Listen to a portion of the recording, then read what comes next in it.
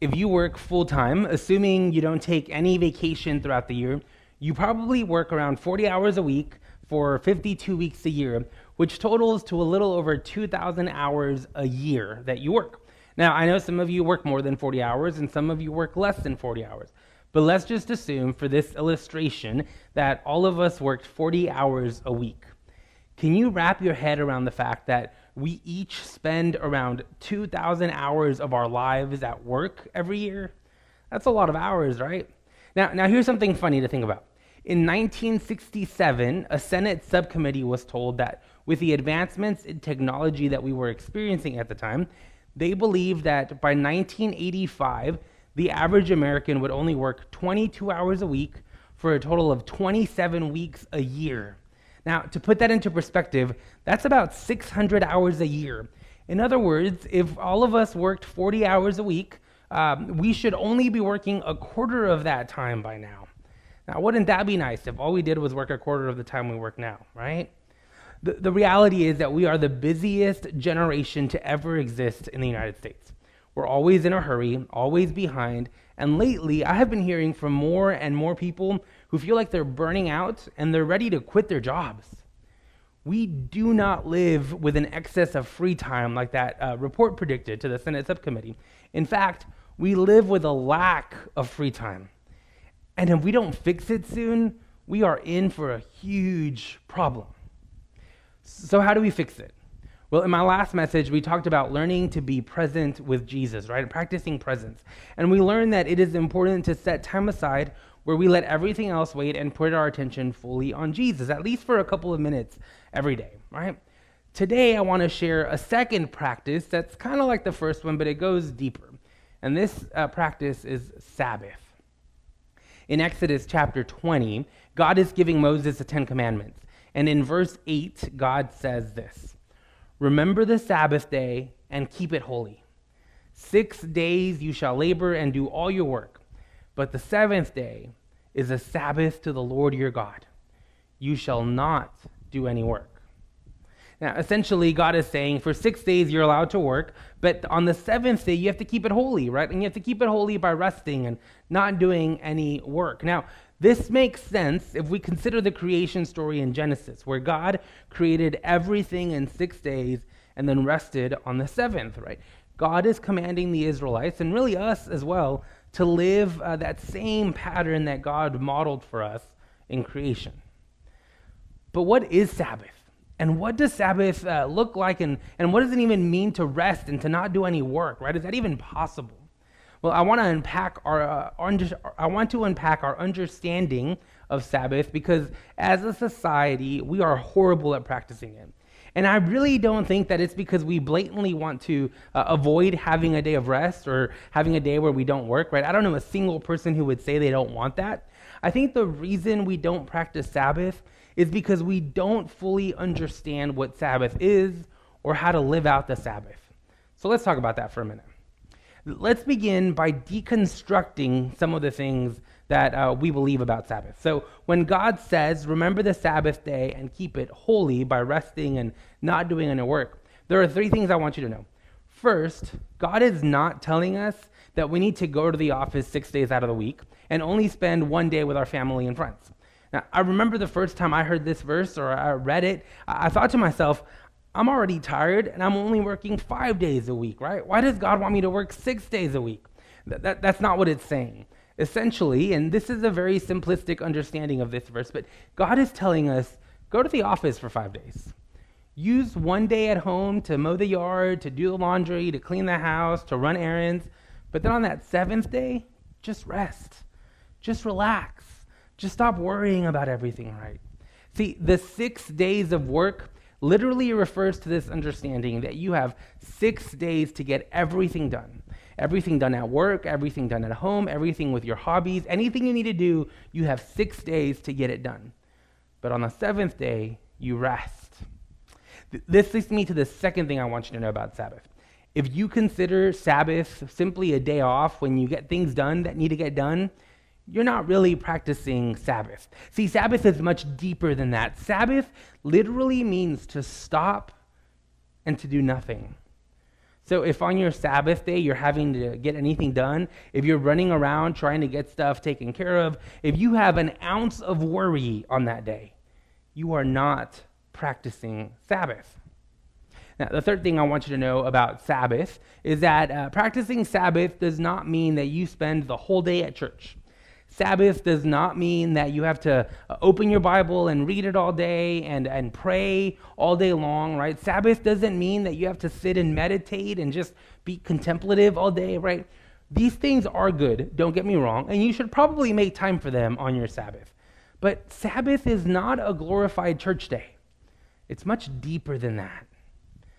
Okay, so we've deconstructed what we understand Sabbath to be, or at least some of the common definitions that I hear about Sabbath. Now let's talk about what Sabbath actually looks like and what difference it can make in our lives if we actually practiced it. So here's the best explanation I can come up with to explain what it looks like to practice Sabbath. I want you to think of the perfect Christmas day.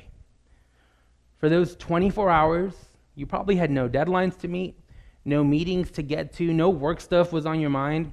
For those 24 hours, you probably didn't have to deal with traffic. You didn't deal with long lines at the store. You were just present with your family and friends. You ate, you laughed, you shared stories, you opened gifts together, you gave thanks for each of those gifts, and the whole time you were subconsciously worshiping God. See, you worship God by going to church on Christmas Eve, but you also worship God as you shared a meal.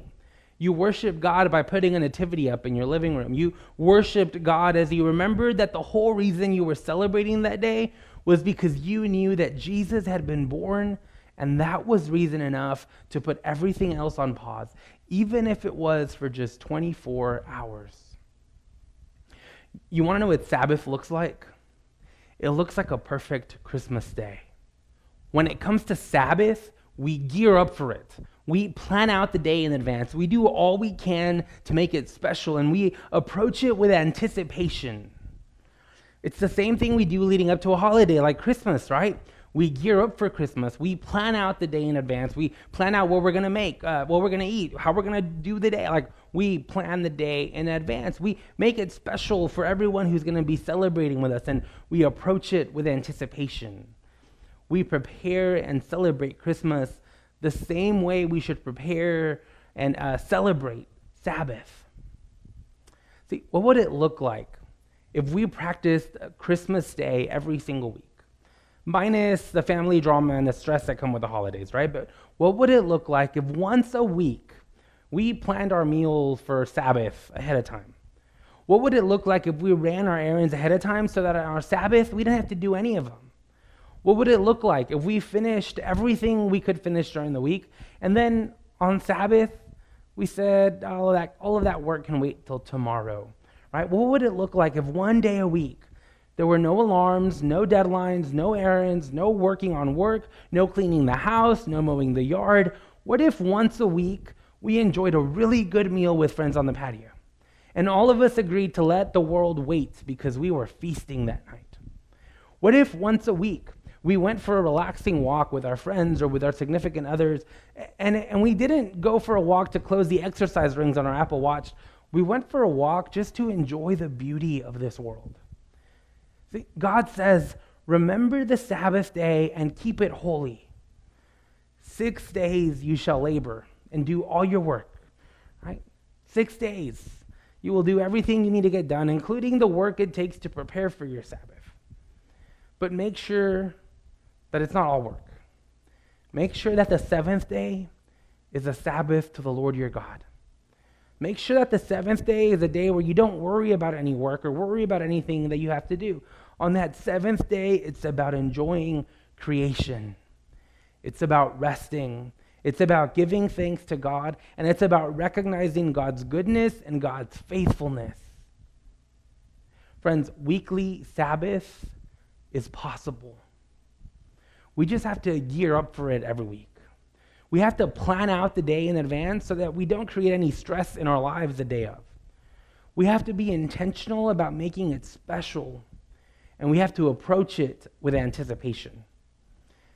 And if we do, I really believe that even though we are We are working more hours than ever before. We are the busiest generation ever. We can live a much less hurried and busy life than any generation before us.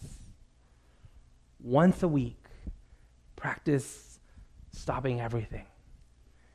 6 days, get everything done. And on the 7th day, rest.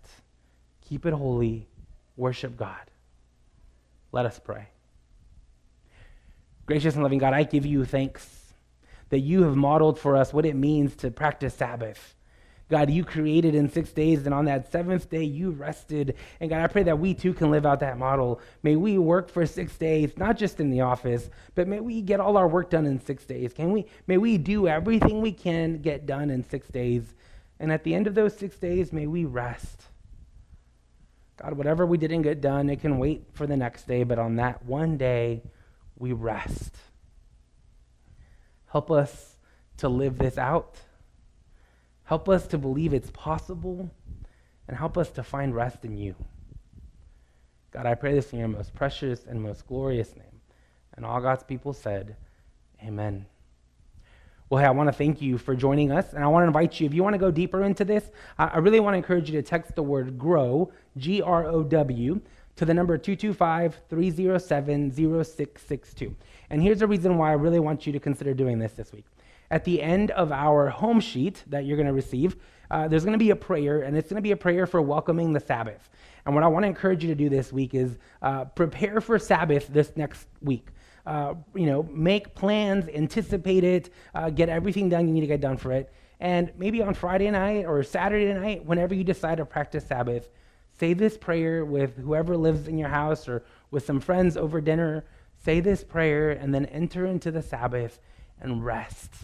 So I really want to encourage you to text the word GROW, G-R-O-W, to the number 225-307-0662. You'll get a link to a home sheet, and you'll have access to that prayer that I want to encourage you to practice. Well, I want to thank you for joining us. I look forward to seeing you again next week as we dive deeper into this Eliminating Hurry series. And just remember, I love you, God loves you, and there's nothing you can do about it. Have a great week.